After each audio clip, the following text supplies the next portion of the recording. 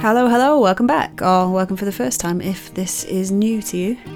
Today's episode features Liam Taylor. He's a highly experienced guitarist, teacher, music technician, YouTuber, to name just a few of his creative ventures.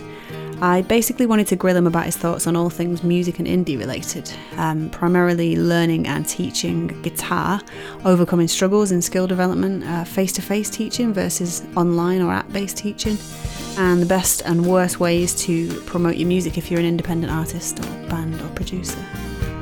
We actually ended up talking in depth about a fair few different topics, and he's definitely an inspiring creative and musician.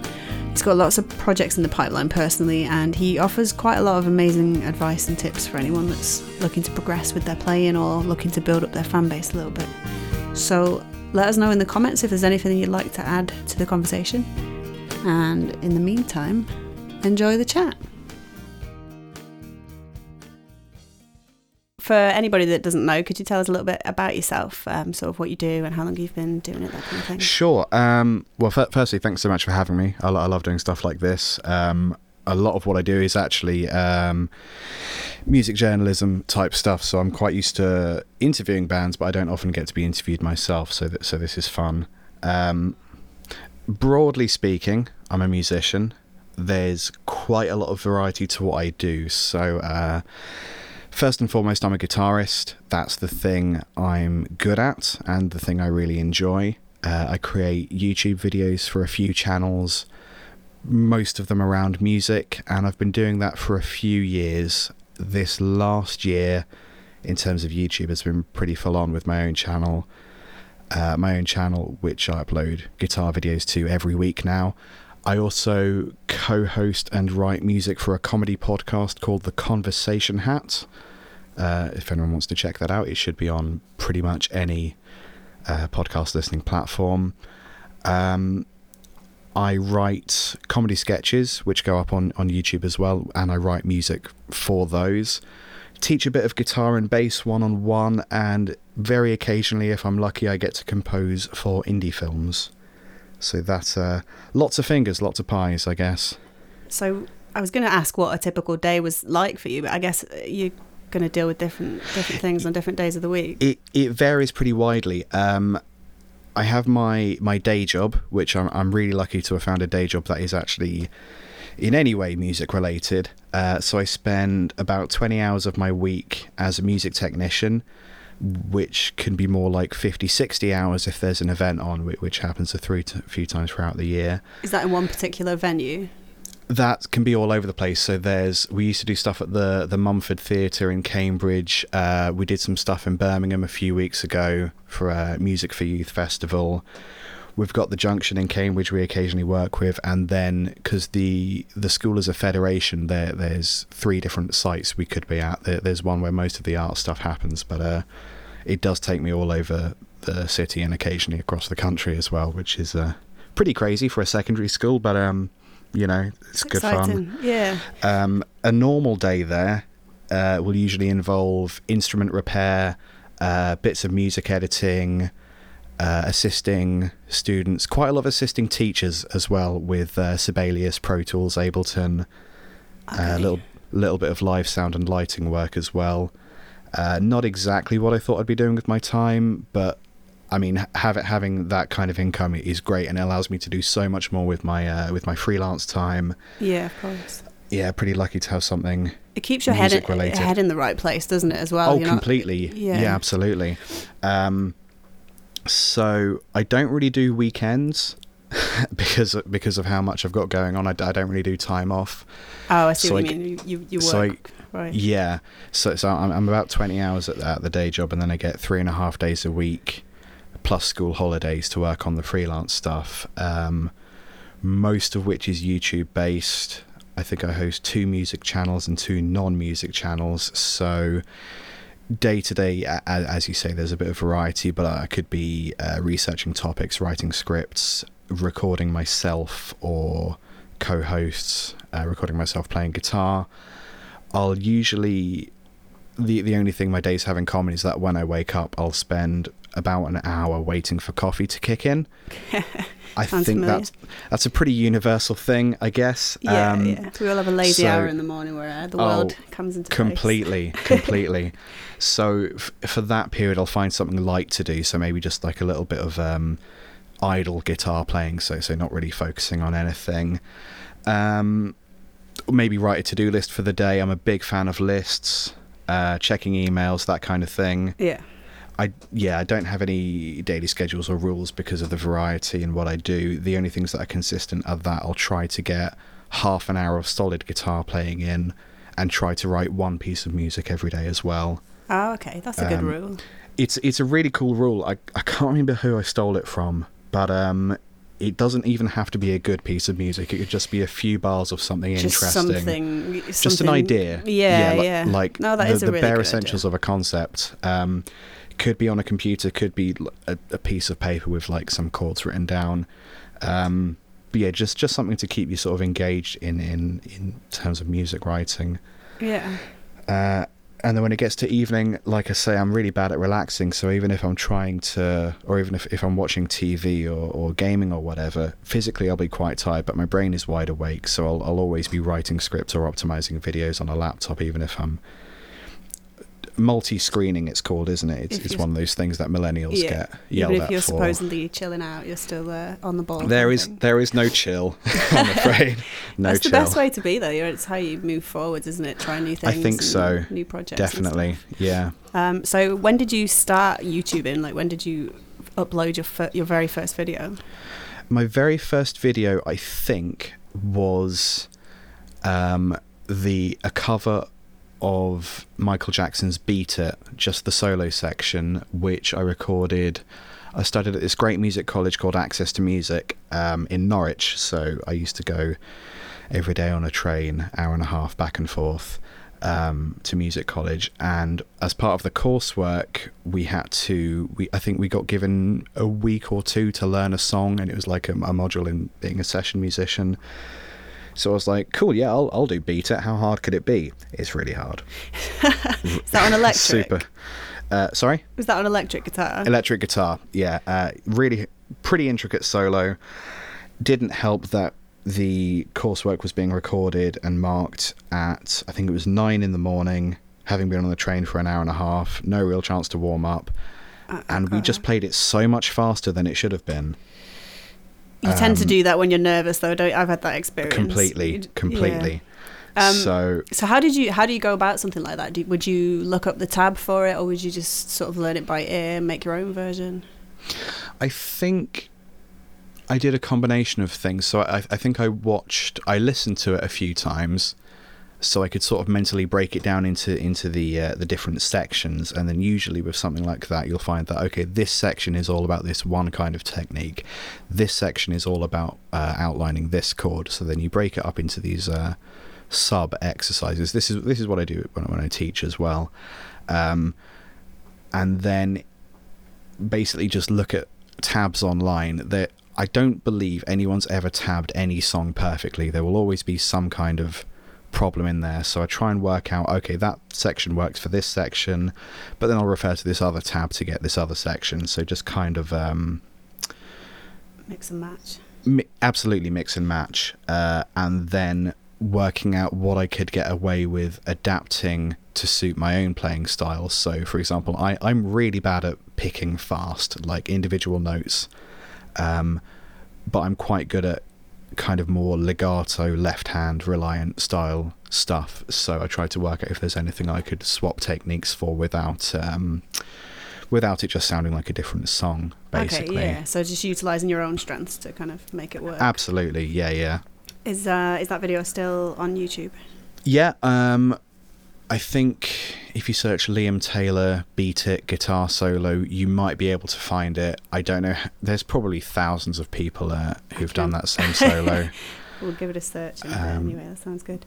But if you find my channel, I think Liam Taylor Guitar Tuition on YouTube, it will be. You might have to do a bit of scrolling down to find it, but it'll be on there somewhere for sure. Okay, cool. So how many videos have you uploaded? Do you know? That's a really good question. I've probably somewhere near 120 at this point. Blimey, and that's in how long? So that first video would have been uploaded in 2009. I think it might have been 2012 or 2013 when I started teaching. But the first videos were kind of... what's the best way to put this? They weren't any good by themselves. Like, I uploaded them to be a resource used in addition to what I was teaching students one-on-one. So Okay. it was basically me just literally playing an exercise so they could hear it and see what I'm doing. Just to accompany the teaching process. Exactly. So I think it must have been the last, maybe 2014, 15, probably 2015 when I actually tried to start uploading regularly. So hard to get just everything timetabled in a way that allows you to do it regularly, because on YouTube you've got to do it basically weekly, otherwise you're not gonna get anywhere. Yeah, absolutely. The same thing as you said about writing a new bit of music every day, isn't it? It's the consistency completely. Just being really strict with yourself and making yourself do it. So I, as of January this year, have managed to upload one video every week. I think there's one that I've missed because I spent just a little bit too much time on a different project. So Fair enough. it's been this year, 2017, that's really kind of taken off. Amazing. Yeah, weekly is hard, plus all the other channels which get monthly or weekly videos as well. That's awesome. So no, I knew that you were obviously quite experienced. That's why I asked you on the show. But I didn't realise it went quite so far back. If you know. Yeah, what I mean. there's quite a lot. But as I say, it's only really been the last couple of years that it's kind of been a focus, and with my own channel this year in particular. Oh, amazing. So when you said you were a music technician, I kind of imagined, the sound guy at gigs, that kind of thing. Sure. Do you do anything like that, or is it mostly just the schools thing? So they have performances quite often. So, for example, the last week of term, we had to put on the musical Godspell in 3 days with 11-year-olds From scratch? Which is from scratch. Sounds so, yeah, it's hard. It's really hard. So we're lucky in that there's 2 technicians and a student who's really great at lighting, so he could focus on lighting. Right. The other tech could focus on doing the live sound. So what I was doing, I guess, was kind of being like a DJ. So there were sound effects and tracks that were triggered at points in the performance. So that was my job. Other times I'll have to do live sound text type things. I'll have to do drama exams where I'm a lighting tech. So yeah, it's I'm not quite sure if it's more or less pressured than doing a kind of indie band gigs, but a different kind of pressure certainly. Because if you mess up as a technician in an indie gig, then it could sort of like spoil the evening. But if you mess up as a technician in a GCSE exam, I don't think I could ruin someone's GCSE, but I feel like I could. I know that they're not graded on it. It wouldn't affect their marks, but I think you could throw them off, couldn't you? Totally, yeah. Which could affect the performance, I guess. But we're quite good at teaching them, if this goes wrong, you just got to carry on. And actually, if something goes wrong and you carry on, you can get marked up for that. So okay. I don't want to say I'm helping them when I mess up, but... We took you from a C to a B, don't you know? Yeah, you're welcome. So I've seen quite a few of your videos now. Cool. Well, considering that you've got over 100, I guess I'm not anywhere near there. Just scratched the surface. Yeah. In May, you put out one called Guitarist to the Worst, which is one that caught my attention. So this was about your feelings about guitarists who, for example, put a Fender strap on a non-Fender guitar, or misuse guitar pedals, or wear the capo right up high on the neck of the guitar. Do you actually attend a lot of gigs, or is that, now that you say that you don't have a lot of leisure time, is that not something that you do? I think I have a load of pet peeves. I think they come from working with indie bands. So years ago, before I was a technician, I worked as an events manager a bit, and I do work with young bands at school quite a lot. So I do see a fair bit. I do more stuff behind the scenes at gigs than I do attend gigs, if that makes sense. Yeah. So yeah, I'm certainly at gigs. I just don't attend them for pleasure very often. A lot of my pet peeves, I think, are rooted in there's something about guitar that seems to attract arrogant people, and I can get away with saying that because I'm a guitarist, and all the things I complain about in that video are things that I have done. The thing with the delay pedal, for example, you get a really cool glitchy sound when you've got the delay, feedback and mix up, but then you start turning the delay time button. It's a really cool sound, but using it seems to become a staple with independent bands, and I used to use it all the time because it's a cool sound, but it's just a bit overused.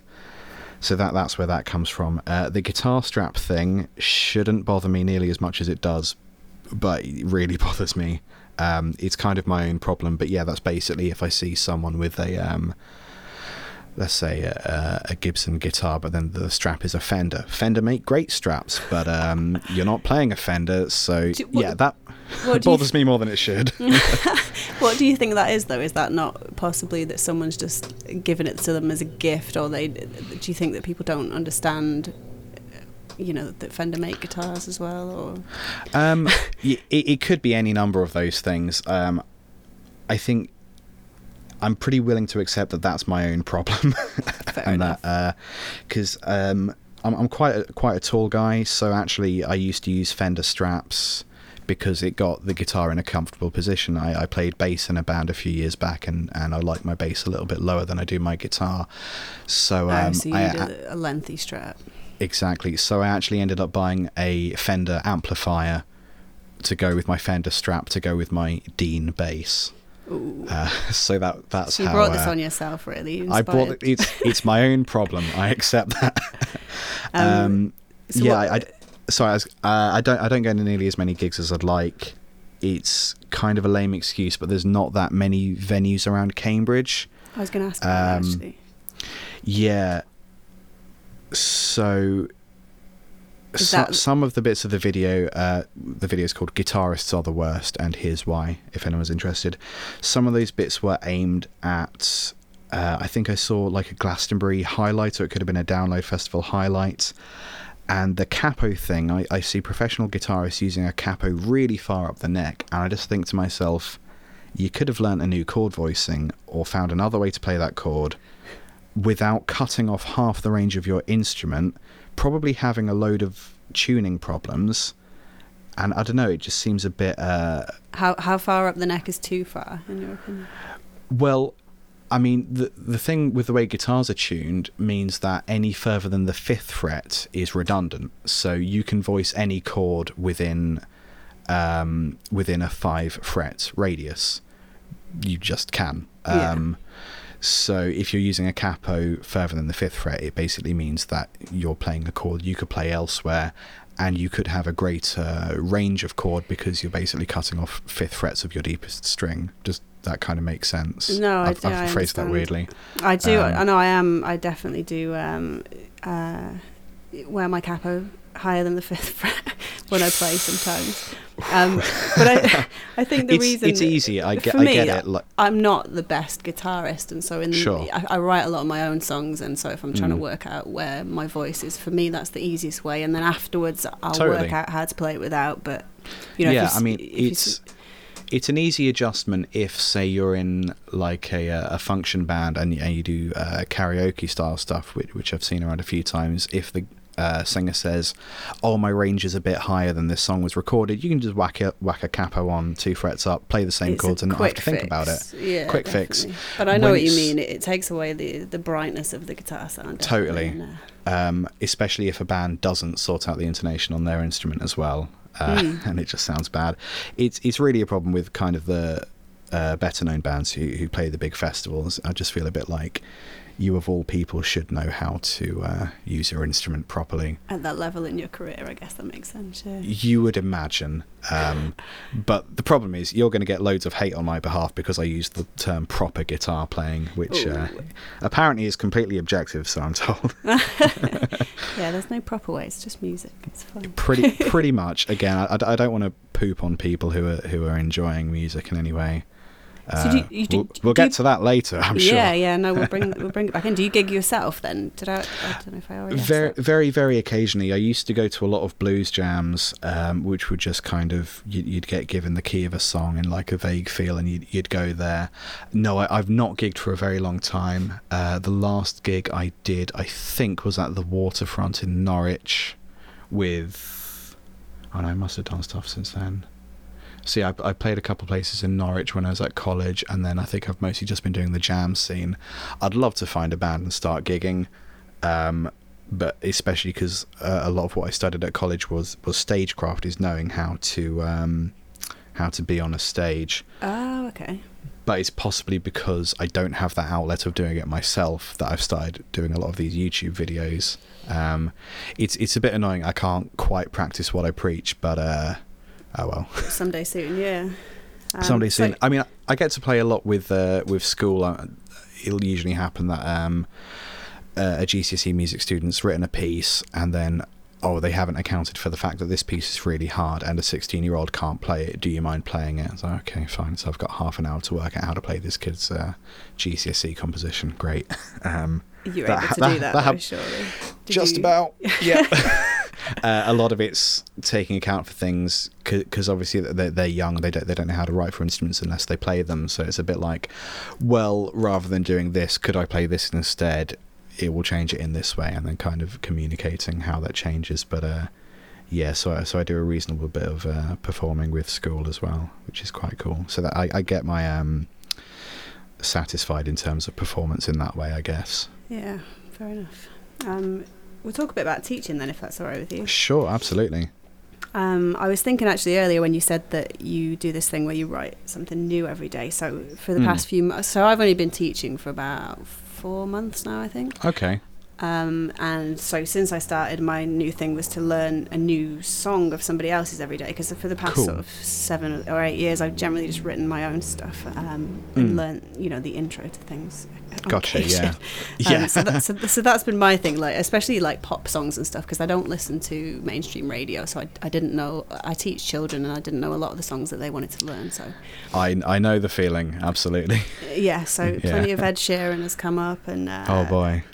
Shawn Mendes and he's Ed Sheeran actually was at the music college I attended. I don't think we were there at the same time, but yeah, so he went to Access to Music in Norwich as well. So you didn't meet him? I think he must have been giving a guest lecture or something when I was there. So I didn't meet him face to face, but we were in the same room. But I don't think he would have been a student at the time. Oh, okay. That's my really tenuous claim to fame until I get my own. That's quite cool. He's a very hard-working musician. He is actually, yeah. As much as he gets grilled for Game of Thrones appearances, he does put the work in. So he does get grilled for that. I'd love to talk about Game of Thrones, but I don't think that's relevant to my site. We'll just see. That's a whole other podcast. So you teach guitar and bass. Is that face-to-face? Do you do any Skype lessons, or is it? I don't like doing things over Skype because, especially with beginner guitarists, I want to be able to pick up and physically move a student's hand if I have to. Yeah, reach over and correct it. Yeah.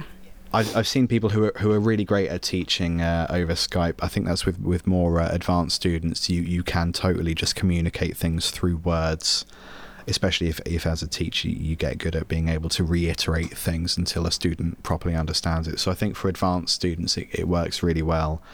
I think the majority of most guitar students will be beginners. So yeah, I haven't even really bothered to try teaching over Skype. I pretty much teach any skill range. The ones I enjoy, which this is probably normal, are intermediate students but not advanced students, because I love being able to teach something and then watch the penny drop with particular things, like the modes on guitar is a great example of something which when you first look at it, is a really difficult concept, and I think actually people like to mystify the modes a bit and make it appear a bit more hard than it actually is. So the second someone understands it, it just unlocks a universe of opportunities for songwriting and playing guitar. So I love seeing the penny drop, which you don't always with beginner guitarists, because they're just sort of doing the things you tell them to. When they get a bit more advanced, then it's really like, oh, now I completely get how this works. And it's like, yeah, now Joe Satriani's music makes sense to you. You're welcome. So have you mastered the art of explaining those things then? I think I'm pretty good at reiterating things and approaching them from different directions until they're understood. I don't think I think that's the skill. I don't think there's like a perfect way of explaining anything, actually. That means everyone will get it. I think you've just got to be able to reiterate and rephrase until they get it. And that's things I remember from school, being taught and not understanding the relevance or the concept at all, and then years later someone just will say it and all of a sudden, oh, that's what that means, now I understand algebra. Why couldn't they have just said that in the first place? It's hard though, if you know something really well, it's hard to remember what it was like to not know it. Totally and to explain it. So for me, I only started really learning music theory properly in the last 2 or 3 years. Sure. And I definitely remember these distinct moments when I discovered things like the caged system and, things, sort of phrases that had been thrown around and I had no idea what they were. And then suddenly seeing a video or having someone just show me it and being like, oh, that's amazing. Like, the way that music works is incredible, actually. Yeah, it is. It's one of those things where I can actually completely understand how it's taken however many thousand years to get to this point. I think cage system, the modes, and circle of fifths, I think, are these things that are kind of thrown around as being like the saving grace of musicians. You're not a musician unless you fully understand these things, and they're mystified in that kind of way and revered. But actually, when you get them, they're really simple. That complex, they're not at all. But it's just getting your head around how it works, I think, is quite hard. That's it. I can't remember what the website was. I wouldn't want to guess, but they do really good animations about music theory, and they did one about circle of fifths. Is it 12-tone? Or that could be similar? Could well be, yeah. Is that sort of a walkthrough animated with a bit of history and then how it relates to... Possibly not. 12-tone basically is a voiceover and then a sped up footage of a guy drawing things on paper. So he'll sort of animate it live in that kind of way. So possibly a different channel. Oh, that sounds good. I feel like it's Communica Sound or something like that, but I don't. Okay. I didn't want to guess. That sounds cool. You know what it is. Sure. Yeah. So how many people do you teach at the moment on a weekly basis? Weekly basis. So I've got a few kids I'm teaching at school. Some of them are they'll more or less just turn up whenever they need something. I've got 3 regular students currently, which is not very many. Is that one-on-one? For one-on-one, yeah. And then I'll get occasionally slightly more advanced students who I can't, in all good conscience, sit them down for an hour every week and take their money when actually that we're just jamming. So I'll they'll get like a refresher session every few months. So it does kind of vary, and it varies with my workload as well. Usually 3 though, so not a huge amount, but enough to keep me thinking, I guess. Okay, so for anyone that's sort of just now learning to play guitar, how would you help somebody who's having trouble making chords, for example? Because I know it's very easy to get someone to be able to play single note melodies on a couple of strings, but making chord shapes, especially for small children that's sort of 8, 9, 10 years old, seem to find it really, really difficult. Yeah, totally. How would you work around that? Like, how would you help them through that? So I think this is good advice for anything in life, actually. If you're struggling to learn a new thing, is try to integrate the thing you can't yet do with a thing that you can already do. So one I come across, a lot of students I get will have already learned open chords already. So the big one I face a lot is bar chords. And people will often just try and be like, okay, learning bar chords, let's find a song made out of bar chords, jump in, deep end, let's do it. But obviously then it won't sound like music because you can't do bar chords yet. So what I try to do is take a sequence of open chords, which they can already do, and then integrate a single bar chord into that mix, and then you play it really slow. So yeah, it might be a bit tedious playing the open chords you can do already, but then it's a bit more of a challenge when you get to the bar chord. Once that bar chord is fully integrated and you can play it at a reasonable speed, then you swap out another chord for a bar chord, then a third, then a fourth, until you're playing a completely bar chord thing. I'm also sometimes quite arbitrary with what bar chords we add, so it might not diatonically make sense, but it's fine. No one's listening because it's just you and a teacher. And I think sometimes forcing yourself to play things that might not sound perfect or might not make sense from a theory point of view can be quite fun, because then your ear works out what not to do, basically. If it's something like open chords, so like a complete beginner, just simplifying the chords. So rather than playing all 3 fingers or 4 fingers of an open G major chord, you just start off by playing the deepest 3 notes. So in that example, you're playing a 3rd fret on the E string, 2nd fret on the A string, and then an open D string. And then just try and work out how to play those chords using 1 finger or 2 finger. Once you can do that at a reasonable speed, then start adding extra fingers. I think generally I say the important thing is to make it sound like music as quickly as possible, because if you're a little kid and you're trying to play guitar but you're just sort of hitting strings and it sounds more like a poorly tuned percussion instrument than anything else, that's not going to sound like music. You're not going to get excited about it. So the quicker it actually starts to sound like chords and notes and a pattern that makes sense, I think the better, especially with complete beginners. Yeah, you've got to get the enthusiasm there, haven't you? So Totally. I'm glad you said that, because that's something that I've been doing as well. We call them cheat chords. I like it. So like the C chord, one of the girls I work with, she'll just do it with, first finger, 1st fret on the B string. Perfect. And we just play those couple of strings there. Yeah. And that's our cheat. Yeah, that's perfect. Yeah. Especially with in using as many open strings as you can. Again, it makes it sound more like music, because there's kind of more notes there, and it sounds a little brighter, because it's especially on acoustic guitar, that's the strings that you're supposed to be playing as open as possible, just because that's what resonates the brightest, I guess. Just simplify it. Simplify stuff in terms of speed as well, whatever it is you're trying to do. This is a complete contradiction to what I just said, but slow something down until it's not even musical, but then only speed up once you can do it at that speed. That, I think, more is a problem with more intermediate guitarists who are trying to do fast scale runs or whatever. You've got to make sure. Exactly. You've just got to make it, just properly slow it down and only bring it up once you can play that at the right speed and you're holding the notes for the complete duration.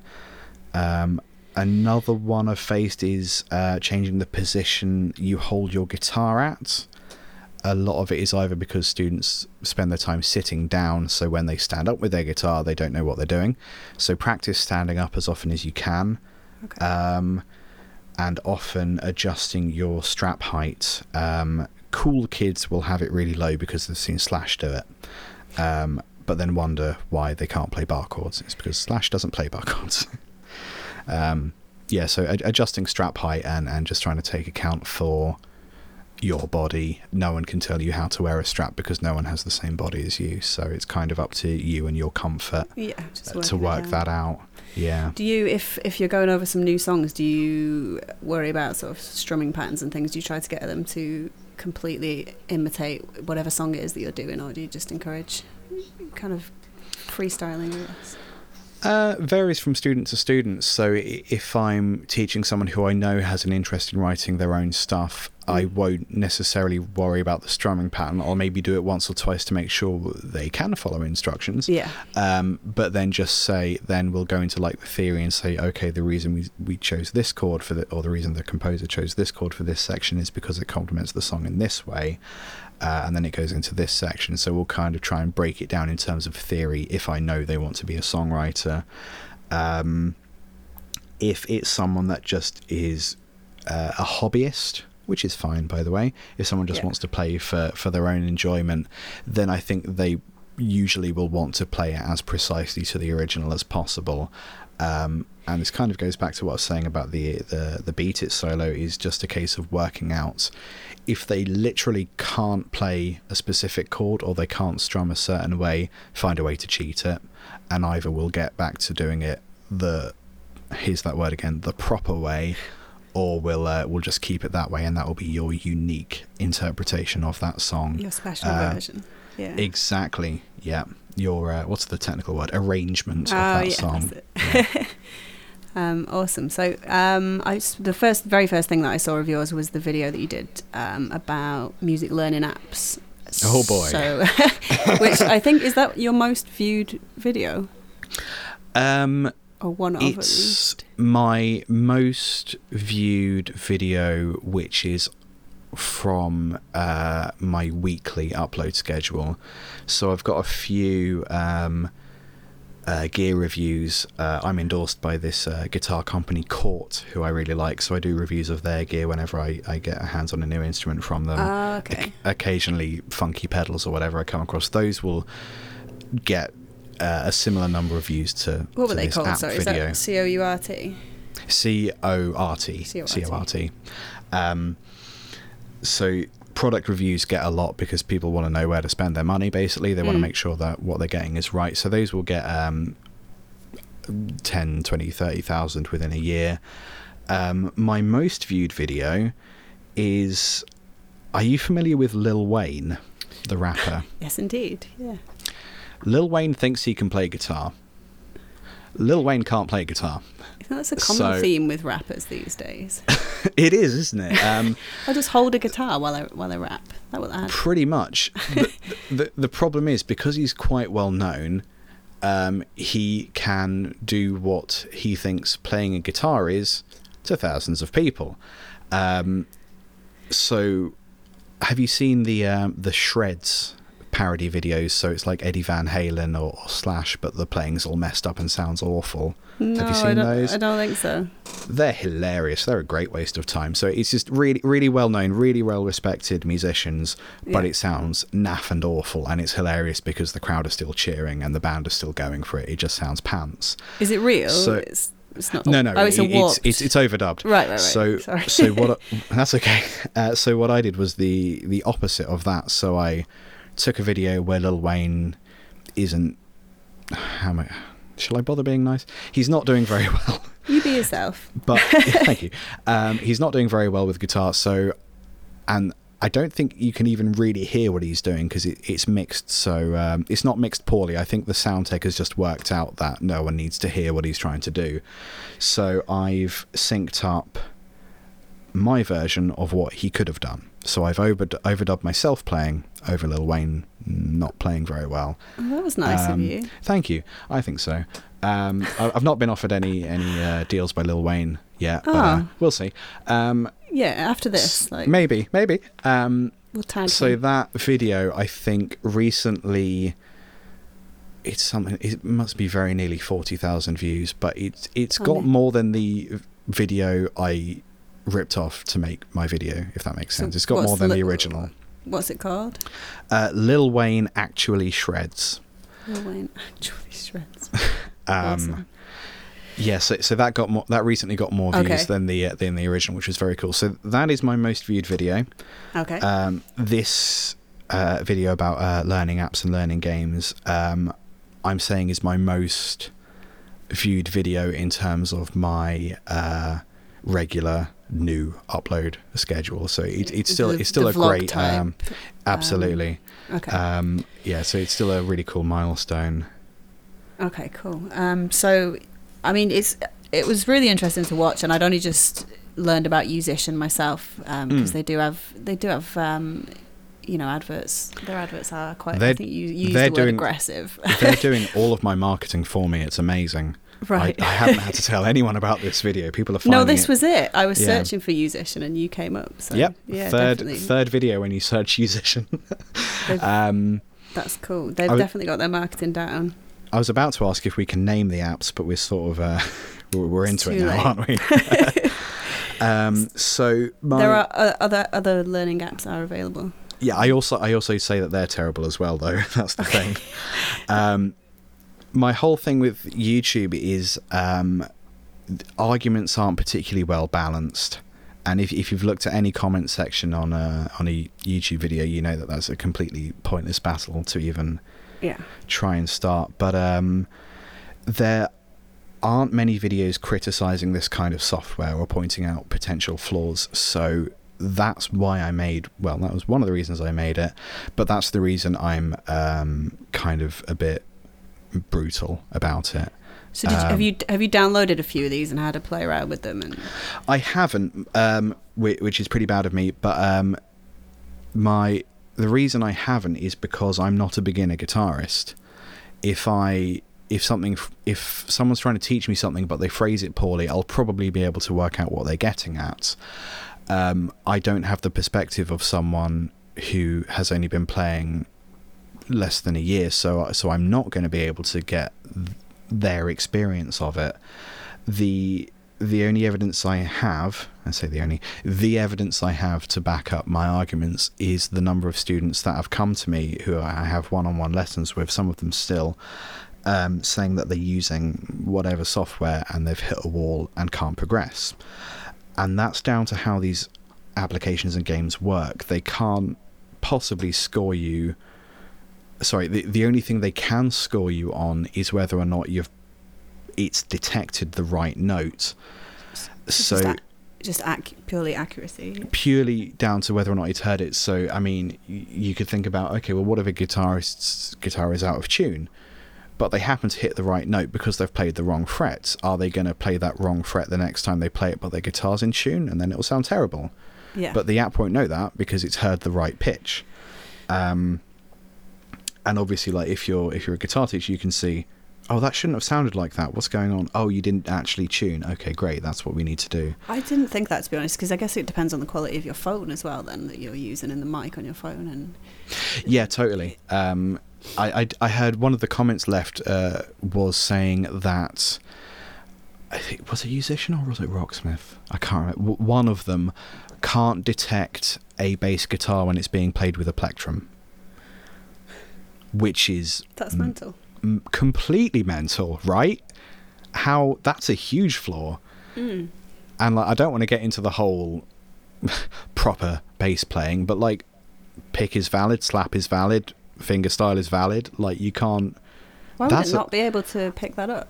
The only thing I can think is perhaps to do with the attack it's expecting. So like, it's not expecting the very first fraction of the sound it detects to be quite a harsh, almost percussive sound. Like when you pick a guitar, there's a very solid kind of percussion to it, and then it turns into a pitch very quickly, where if you play fingerstyle, there's no real attack to it, if that makes sense. That's the only thing that occurs to me. But like, why would that be a problem if it's not a problem with guitar, unless it literally just can't handle bass frequencies, which is an even stupider problem. Yeah, I don't know. That's clearly something that should be fixed. Yeah, definitely. Perhaps they'll work on an update. Yeah.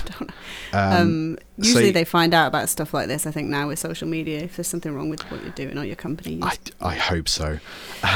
Yes. So the gist of the video is that music or teaching apps aren't particularly good. I have no problem with tuning apps. I think I'm actually pretty impressed by some tuning apps. If anyone's interested, I use the official Fender one on my non-Fender guitar. I don't know if that's a problem.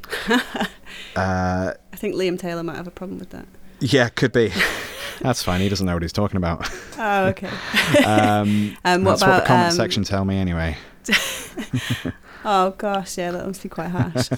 It's in fairness, with the comments and stuff, I perhaps should have prefaced it by saying that whatever an individual enjoys doing is great. If they love playing with rocksmith, musician, guitar tricks, whatever, that's fine. It's that's it's the not only down thing. to me. Yeah, that was all that I would sort of think to say, is that anything that gets people playing music and they're enjoying it and it's therapeutic for them or whatever. Then Yeah, absolutely. Great. And you mentioned that it is basically a game, and I've used it this week just to give it a try, and it is quite a fun game essentially. Yeah, I'm sure it is. The problem with it being a game is that if you think about how games are scored, it's all about getting to the last level and finishing the last level, and sometimes it's about doing that as fast as you can. So because it is a game, I'm afraid, you're only going to complete it when you do the thing as complete, with as many notes, with as fast as possible as you're being told to. Speed doesn't equal good sound. No. Sure, there's a bit of crossover there, especially if you're Yngwie Malmsteen or Steve Vai or whoever, but if you're playing something fast, you're not necessarily playing it good. So I've had students who I've had to backtrack with who, sure, they can play fast, but they're not holding notes for their full duration, or notes are overlapping and it just sounds kind of sloppy and unpleasant. I've had others... Sorry, go on. No, I was just going to say perhaps a little bit soulless as well. If you're just completely kind of mathematically. Yeah, if you take the identical phrases and have someone who's been playing 2 years and someone who's a professional musician, if they play the identical thing, you can totally tell which is which, and it's all down to I call them micro articulations. So it's not even a case of vibrato, bending, slide, that kind of thing, but it's a case of, the intonation is ever so slightly out here, maybe I just need to grip a little bit harder on, that's the right pitch.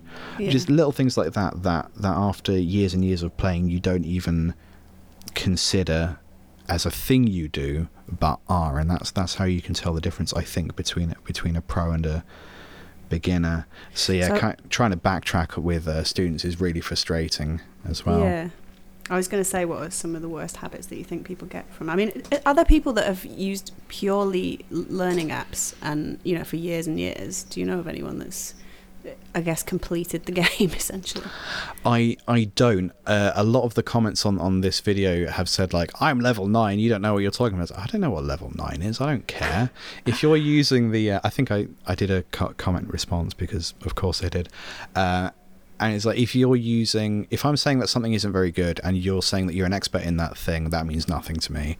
So the only people I've known who've used it for a very long time have either commented on this video and said it's the most amazing thing ever. The only people I know in person are the students that have come to me and said, I've been using this for ages, why do I suck? And you've kind of got to go with the experiences you have with people face to face, because that's the only thing you can actually properly experience, I guess, if that makes sense. So no, I don't know if anyone's completed the game. I don't know what the end game is. Is it a record deal? That'd be cool. I should think so. Yeah, sort of Prince status or something like that. Yeah, totally. Yeah. Okay, so when you're pretending to chill out in the evenings, do you consume sort of other YouTubers? Do you consume any teachers online just to check it out or to get inspired by it? Yeah, totally. I mean, in terms of relaxing, I try to watch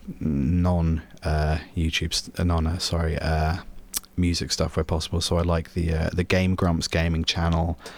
I used to watch a lot of filmmaking stuff. The channels Film Riot and Indie Mogul I used to use a lot, and they sort of helped me know how to use a DSLR camera. And just kind of make stuff for YouTube audience. So you do think there's value in learning from completely. I think video lessons? Yeah, absolutely. I think with something like filmmaking, it's easy to show online because it's a visual medium, isn't it? With music, if it's an audio medium, then YouTube isn't the best place to do that, but because they sort of degrade audio quality, I guess. So all these, I try not to use production tutorials on YouTube, even though I make some myself, because when they talk about especially really high-end, really expensive software, they'll try and convince you that this thing sounds amazing. It's like, yeah, but you're on YouTube, I can't hear the difference. I'm listening with my huge KRK studio grade speakers on YouTube and I can't hear the difference, so I'm not going to spend £10,000 on your thing because I can't hear the difference on YouTube. If you come to my house with your software, I might be able to. Whereas stuff like filmmaking, the medium is all about image, so you can use it, and yeah, there's a quality reduction, but some of it's more about visual storytelling and stuff, which I've kind of used in the comedy sketches I create. There are a few music specific channels I watch. I mentioned 12 Tone earlier. So the guy does sort of illustrates pen and paper things he's talking about. So him and Adam Neely, Adam N-E-L-E-Y, I think. He's a jazz bassist in New York, and him and 12 Tone talk about really sort of intricate music theory stuff, but they do it in a really accessible kind of way. And sometimes they talk about absurd stuff, quite abstract kind of musical concepts, but sort of stuff that you could, even if you don't end up using it yourself, it's cool to know that there's this weird stuff that exists. I used to watch a lot of Rob Chapman. I don't know if you're familiar with him.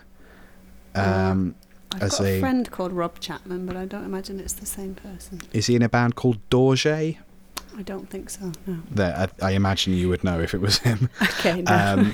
So he's quite interesting, but I find Rob Chapman more interesting because of the way his band Dorje have been successful, I think widely off the back of his YouTube career. So he was a YouTube guitar instructor for a while, and then he mentioned that he had a band because he was quite successful. His band became quite successful, and because their fan base isn't localized, it means that they can tour the UK and just have an instantly successful tour because they've done stuff through this global medium of YouTube. So that's really that's interesting. I recently found exactly.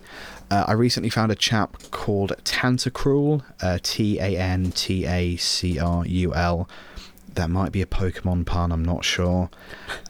He does quite similar videos to me, but it's about music composition in general. I think he's a singer by trade.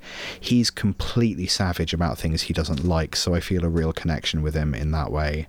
Yeah. He recently did a video about how to do a bad cover of Hallelujah, which was... In case you didn't know how to do that. In case you didn't know how. He's just talking about how the beauty of that song is how minimal it is, especially the original by Leonard Cohen was kind of a full ensemble, but then the well-known version by Buckley is really as minimal as you can get and still be music. So when people try to take this really beautiful, highly emotive song, but then add bells and whistles and just go completely over the top, that kind of ruins it. So that's a really good video, how to do a bad cover of Hallelujah. Sounds good. I'll check it out. Yeah, it's worth a watch. It's actually a song that literally describes how to write a song. I love that kind of meta in in music. Yeah. So what would you say, I guess this could apply to your filmmaking or just in progressing I mean, do you still find yourself learning new things on the guitar? Yeah, I used to try and find like as much time as possible to learn new things and focus on developing skills, but because I'm writing so much and playing so much, I find that I'm playing so much I no longer have time to learn new things, if that makes sense. Okay. Would you perhaps witness some new music and be like, oh, I wish, I want to know how to... I do that quite a lot with kind of funky jazz stuff. I recently got into this band called Vulfpeck, Vulfpeck. They're kind of a jam band. I think they'll write a song, but then they'll record it all in one go, live and then stick that up on YouTube. They've got something like, I think maybe 100 videos of just them playing this amazing music, just unedited kind of thing. Yeah, and it's quite a lo-fi aspect as well. I mean, there's a little bit of mixing and mastering that goes on, obviously, but like a sound that happens in the room is in the recording. So if a guy sneezes, that's in the song now. Yeah. They're really fun. So kind of listening to them and just listening to different styles of music. I don't listen to an awful lot of rock music whilst still kind of calling myself a rock musician. Basically because working with rock bands, I got a bit sick of the whole trying to live up to this rock and roll lifestyle thing when actually your music is bad and you should feel bad. So working with rock musicians kind of sucked the fun out of it for you? Which I really hate, but yeah. So there's something about Whitesnake that I really enjoy, though. So I think anything's going to put me off Whitesnake. There's another rock band, Dead Daisies, whose guitarist Doug Aldrich is just ridiculous next level. So that's what a single guitarist that I will go back to and try to like steal his technique, basically. Yeah. Even though I tell people to not steal people's techniques, I don't care. I want to play like him. But in terms of keeping things interesting, trying to just fit guitar into genres that don't necessitate it. So jazz doesn't really need guitar, hip hop doesn't need guitar, electronic music, cinematic music doesn't need guitar, but then if you can make it work, you can get something really cool. And that's the kind of style of music I write myself. I call it instrumental rock, but I use lots of electronic elements, so either electronic percussion or synthesizers, big orchestras as well, lots of effects, lots of glitchy stuff and sound design. So that's kind of what I enjoy doing. So trying to find ways... fusing genres and... Completely, yeah. So that material is released under the name Ronnie Diz. So Ronnie, Ronnie Diz. I've got a few different tracks online. As I said earlier, I don't finish songs quite as much as I'd like to, but yeah, when stuff comes out with that, and it's like a big sound, trying to sort of cross genres a little bit. So in terms of using guitar in that, trying to convince myself that it's okay to actually play quite simple stuff, to just kind of blend into the background and sort of be appropriate to the music that's being played, and then how to go from that into something that's really kind of cutting through. But then, do I want to cut through in terms of my sound or the effects I'm using, or do I want to cut through in terms of the technique I'm using? So would you sit there thinking about that, or would you just try something and then move on if it didn't work? I would probably... What I usually do is stick the music as is without guitar on a loop for about an hour while I do household chores, and just listen to it that way till it becomes just kind of, I don't even hear it anymore. And then sort of while I'm doing other stuff, household chores includes scripting and video editing, by the way. I know. Of course it does. Although I did sort of picture you hoovering and being like, yeah, that sounds good. I couldn't... Oh, I'll tell you about that project in a second, actually. So I'll kind of just be thinking about the music whilst trying to focus on something else. So then when I actually sit down about it, I will have subconsciously been thinking, what if I use a bending technique, but I start it in this place, so it's like having a pre-bend, or just sort of trying to tweak articulations and things I can do quite well, but then tweak them in a way that makes them a bit harder to do, and hopefully makes it a bit more interesting. I know what you mean, because I do the same thing. If I've recorded something that's kind of half finished, I'll be like, right, I'll turn it into MP3, let's go and listen to it, listen to it in the car, I'll listen to it through my headphones, I'll go for a run and listen to it. And while you're thinking about other stuff, you definitely get new ideas, I think. Double-edged sword, though, because you can very quickly become bored with your own work and then think it's not worthy of being released. So definitely, you can overdo it. It is a bit hard to strike the balance, but I think you've just got to bear in mind that thing you're sick of, it will be a new experience to someone else. Yeah, it's the creative roller coaster. Absolutely. I love it. So what would you say have been your greatest challenges in teaching? teaching patience for sure. When I started teaching, I guess I couldn't have imagined how long it would take a person to get a single chord under their fingers.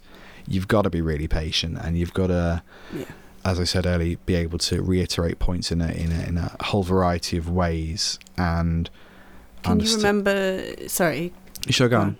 I was going to say, can you remember not being able to play chords yourself? Not well. I can remember the first chord book I've got. I've probably still got it somewhere. No, I don't really remember a point. I as far as I know, I picked up the book and was like, oh, so it's this chord, and then how do I go to this next chord? But I think I had quite a because I've been playing piano a little bit.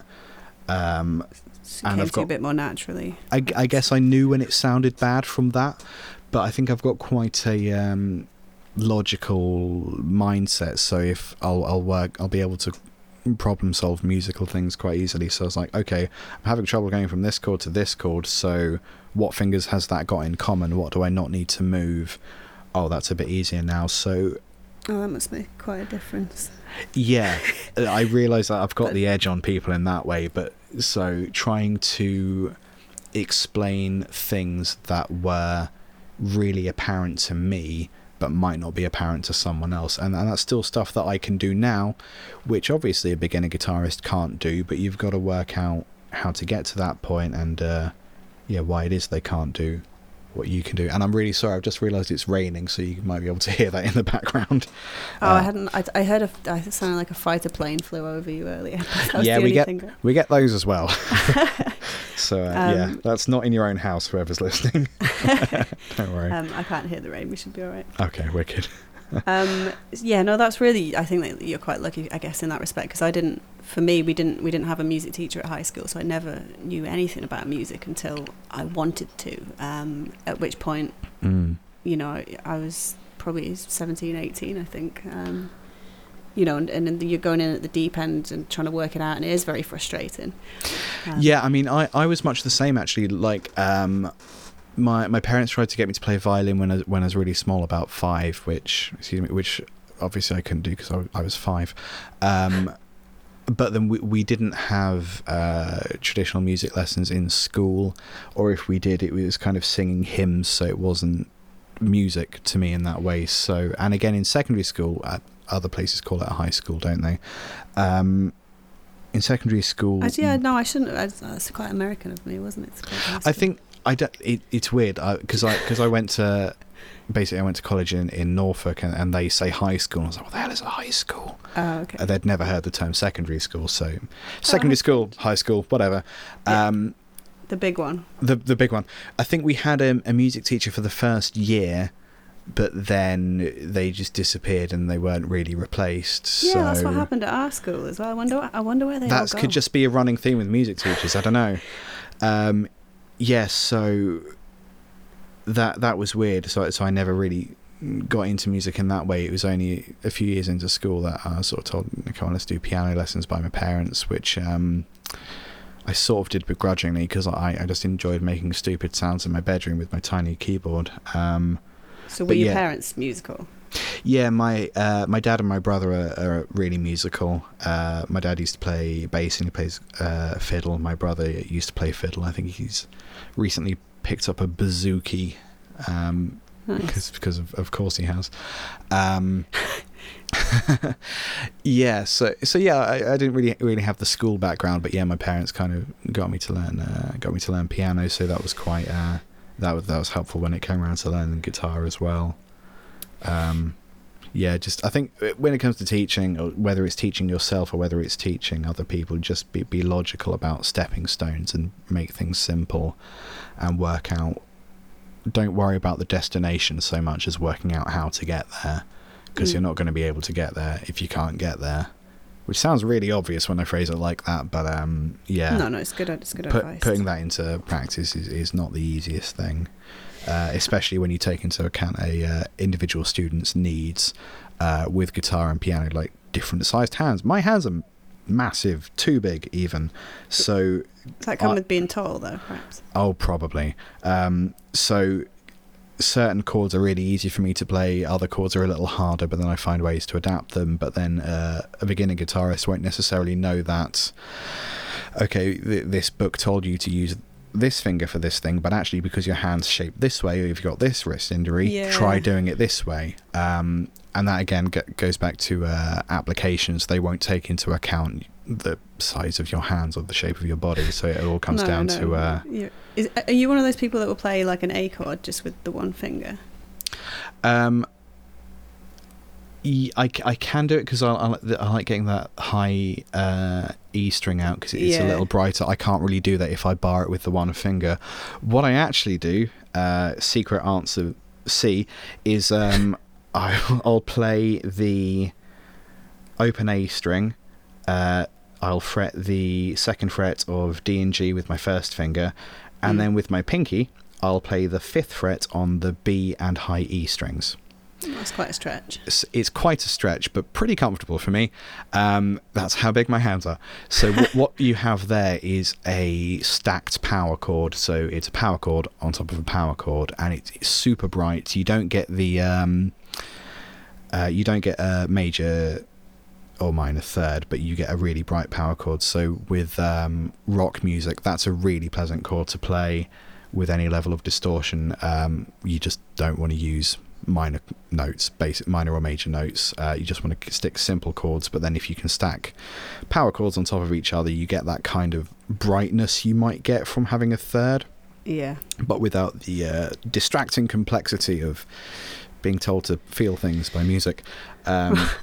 And then I can be really lazy, and because there's actually an E in that chord, I can play the open low E string as well and just say, oh, it's an inverted 5th, it's fine. And that's how you play the biggest chord there is. Awesome. Yeah. Okay, so in terms of music promotion, which I know you said you've got a bit of background in that. Yeah. Obviously there are tons and tons and tons of bands and artists now putting out music. It seems like more than ever before, but I don't know if that's just that, Twitter is a thing now and SoundCloud is a thing now. Yeah. What advice would you give to anyone that's kind of wanting to reach a wider audience, whether it's a band or an artist? Sure. In terms of utilising social media, like what do you think works and what absolutely doesn't work? In terms of social media, I think you've got to be regular and you've got to be interesting. I'm a big fan of this concept called band jobs. And this is something we talk about on my music business channel, Stabbed Panda Music, a series called Pro Tips for Independent Bands, which is exactly that. So the idea with band jobs is that everyone in a band will play an instrument or sing. That's so obvious I shouldn't have said it. You'll usually have a chief songwriter or lyric writer as well, and that can be someone's band job. So that's the thing that they do that, aside from playing an instrument, is how they make themselves worthwhile. Yeah. It's necessary to the process. You've basically got to consider things like promotion, event management, booking, vlogging, everything. It has got to be taken as seriously as songwriting. So you could give someone the band job of finding gigs. Another guy could be the graphic artist or photographer, just being responsible for your visual representation online. Someone else could be a vlogger on behalf of the band, so uploading content to YouTube or Facebook or Twitter really regularly that is about the band but not necessarily about the music you're making. So these are all jobs that you will have to do at some point. It's just a case of whether you get on it early and do it yourselves, or you hire in someone to do it on your behalf. And if you hire in someone, that's less money you make. Yeah. So yeah, I'm a big fan of the band job idea. And I think skills like photography, Photoshop, filmmaking are all kind of if you're a creative enough person to be able to play bass guitar, I think you'll be a creative enough person to work out how Photoshop works. Yeah, just branch out. Exactly. And if it all goes south, you can get a job doing Photoshop, I guess. There you go, yeah. So just doing more than playing your instrument, but kind of it's fair enough to, as an individual, not be able to do everything, but as a collective, as a band, you totally can. In terms of gigging, it sounds really cheesy, but you've just got to do it because you love it. The chances of hitting any kind of major success with an original music band are so slim. You've got to stick at it and churn out original content, often for zero money, for a very long time. So you absolutely have to enjoy doing it. Otherwise, you're gonna not enjoy it, and you're gonna not want to do it. And of course, it's not going to go anywhere, because you're not doing stuff as often as you need to. I think you can tell when a band or an artist is enjoying it, and it makes it so much more enjoyable for you, witnessing it. Yeah, definitely. And I think you've got to enjoy being on a stage and performing as well, or just be really good at faking it. Like the first couple of gigs I played, I hated it, really couldn't bear it. Just Why because was that? I'm just a really nervous person. Yeah. So I made myself do it because one of the things I was good at studying is, I realise this is weird to hear, but the theory of stagecraft, so the theory behind what to do when you're on a stage, because I was quite good at working out, this guitarist is doing this, so he's moving in this way, which allows him to do this, and he's interacting with this person at this moment in the song. So I'd literally make myself, okay, it's a chorus. Now you look at the drummer for a bit. Now it's the bridge. You can turn around and not face the audience for a few bars. That's okay because you're moving. Now it's the second song, so you're going to walk over to the other side of the stage. That's how to fake enjoying being on a stage. Just make yourself move, make it part of the performance. No, it's good. It makes sense to pay attention to other people that are doing it well. Totally, yeah. That's thinking, I guess. So would you advise, like, treating it, if you want to build your music career up a little bit from where it is, treating it as you would any other business, essentially? Yeah, pretty much. You can even go so far as to study traditional business marketing, seeing how the big companies are using social media. Often I'd advise, look at how big companies are using social media, and then don't do that, because there's no one in that company under the age of 20, so they won't get it. I'm not saying that you need to work out how teenagers are using Instagram, but they have the followers, so yeah, maybe. Doesn't hurt to... Exactly. You've got to treat it as a job, so yeah, if you can get part-time... There's another plane, sorry about that. So if you can get part-time work doing whatever... I mean, I did the thing where I worked in a supermarket and stacking freezers for a few days a week to allow me to do music. If you can get a job that's adjacent to music, that's amazing, but like, you don't necessarily have to. And then if that part-time work then gives you more of a... Creative people are terrible at schedules, so if you know that Monday, Wednesday, Friday you're going to be stacking shelves, then that gives you Tuesday and a Thursday, which are going to be your structured making music days. And then just treat it the same as your day job. Just do the tasks that you've got to do, create X amounts of videos. YouTube's great at the moment because you can create a load of videos but then set them to release dates. So for example, I'm not going to be in the country next week, but I still have a video ready to go on Friday at my normal launch time. So just keep on top of it. Just absolutely keep as far ahead of it as you possibly can. You probably know this from creating podcasts as well. You got to try and get ahead of yourself so that you can actually relax and think a bit more long term. So yeah, absolutely treat it like a business. A business that you like, though. Yeah. Oh, yeah. Absolutely. Well, the passion's got to be there, hasn't it? Otherwise, it's like completely. You said, it's just gonna fizzle out. Otherwise. It's just going to become a chore. Completely. So what are your hopes personally for the next few years? Have you got any sort of... I know you keep on form in terms of thinking of new ventures and new projects and stuff. Have you got? Yeah, I've got a couple things going on that I'm quite happy to plug. I'm trying to get together a massive collaboration between a variety of musicians and music professionals. The idea is that I want to get about 300 people each submitting a 6-second video with a single piece of advice about music creation, songwriting, instrumental tips, lifestyle, business, whatever. Anything Thank you. Anything that you think you have a unique insight into, and then these 6-second videos are going to be compiled into one.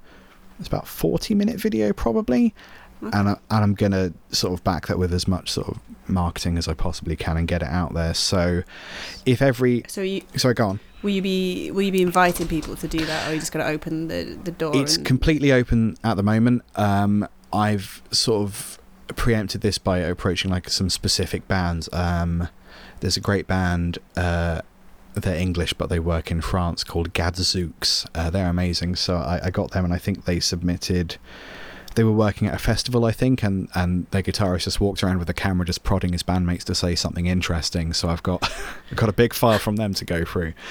Awesome.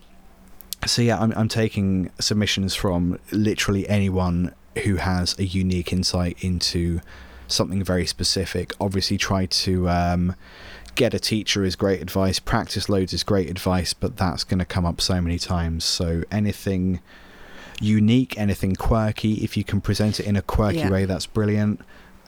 So if you have a 6-second video, please remember, if you're using your camera phone, to film horizontally, otherwise you're going to stick out like a sore thumb.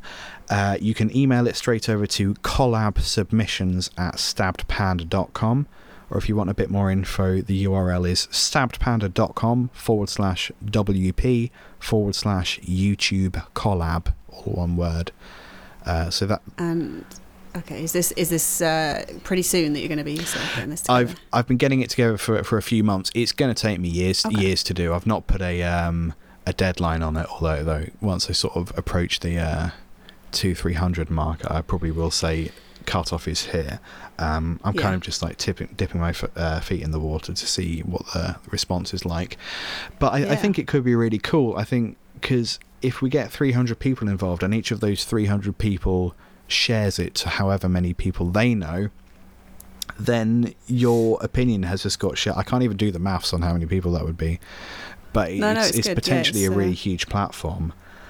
So that's something that's sort of going on in the background at the moment. This last week I've been working on a project in Ipswich called Inflated Inspirations. So there's an arts platform I do a lot of work with called Pop My Mind, who I'd really suggest looking at. They've put together this massive installation created out of balloons. So it's like a forest where the canopy is entirely balloons, and the trees are made of balloons, and there's like balloon squirrels. I saw something about this week. Yeah. They're already putting stuff out? Yeah, so I think it's the week that we're recording this that it's happening, and then it gets torn down, unfortunately. Was it Monday early August anyway. So it probably won't still be out, but there's a 360 Google tour you can do to take a look around. What I've been doing is I've been asked to record samples of the installation and turn it into a musical piece. Which at first I was a bit like, okay, so it's going to be a lot of balloons popping, brilliant. But actually the sound, because these are professional balloon artists who are putting this together, and there's loads of them. They have these motorized balloon inflations where you just pop a balloon on top and then it's inflated immediately, and the sound those machines make is incredible. It sounds it sounds a lot like a kind of dubstep bass. So I was like, okay, nice. Sample that, turn it into an instrument in Kontakt, instant bass, brilliant. And then kind of the noises of a massive bag of balloon being dropped is quite satisfying. Balloons accidentally deflating is a nice sound. So I've kind of put together this cacophonous, starts off as a soundscape and then turns into this kind of electronic percussive thing. That's really interesting. Yeah, you got a lot of squeaking in there then as well. The sort of not quite as much, not as much squeaking as you might expect, but yeah, there's a bit.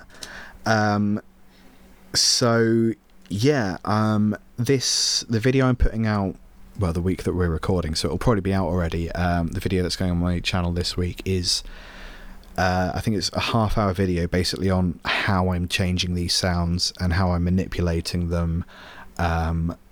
And it's quite good if you're interested in sound design or how to use Cubase or how to use found sounds as music. and just how to trigger various effects through MIDI. What instruments do I use? So I use Cubase, excuse me, and Contact and Battery, which are both by Native Instruments. So yeah, that'll probably be out on my YouTube channel. It'll be called something to the effect of Inflated Inspirations. If you want to see a bit more about the company that put together, popmymind.com, or if you want to see pictures of the installation itself and the balloon artists and the people behind it, iiart.co.uk. So those are the not everyday projects that are going on at the moment. I like that. I like your collaboration idea. I think that's anything like that that's sort of going to connect people that are similar minded, and that's going to be something positive that brings everyone together. That's my hope. More than especially with, and I realise I'm not helping the situation, but a lot of the stuff that's on YouTube is quite negative and focuses on bad things and isn't constructive particularly. So I'm hoping to be a little more to make positivity louder. Totally. That's kind of my hope with it. Awesome. Yeah. Okay, amazing. Well, we'll sort of bring it to a close then. Is there anything else that you wanted to say or mention or talk about before we go? No, I don't think so. I think I've pretty thoroughly covered my life up until this point. No, thank you so much. I really appreciate it. So Stereo Stickman is a website that basically covers music from all kinds of artists and bands from around the world. So it's every kind of genre and everything in between. Sure. Is there anyone that you are listening to at the moment when you sort of chill out at the end of the day that you would recommend to our audience, or any new bands or artists that you've been following? Totally, yeah. So I mentioned Vulfpeck earlier. Not that they need any support. I think they're doing quite well. Okay. I met a Venezuelan guitarist a couple of years ago called Felix Martin. Felix Martin plays a 14-string guitar. Wow. So imagine 2 7-string electrics plonked on top of each other. You'd have to use your whole arm to bar that. So he does a lot of stuff. It's almost entirely tapping, but because of the range of the instrument, it just means that you can get really more intricate chords out of it. That I got to interview him for Stab Panda, and like the theory behind what he's doing is really logical and really sensible. It's just that no one has a 14-string guitar to try it out on. So if you want to see some impressive technical guitar playing, Felix Martin. A good friend of mine who I write music with, Cy Pettit, has a electronic music project called Mango Flush, and he also plays bass in a band called Subterranean Popular in London. They're kind of lo-fi grungy rock. They're really fun. There's a few singer-songwriters from Cambridge who are really worth checking out. Jake Martin is kind of a DIY punky singer-songwriter, kind of cheeky lyrics, really fun. There's a dude called Oscar Corney as well, Oscar Corney. And I recently went to a gig a friend was hosting, and there was a fantastic guitarist called Matt Hammond. Matt Hammond does kind of intricate tapping style acoustic guitar with some sort of stripped back vocal pads as well, so he's really worth checking out. I think I've just plugged all of my friends. That's good. Well done. Well, you utilised that moment well, I think. Absolutely.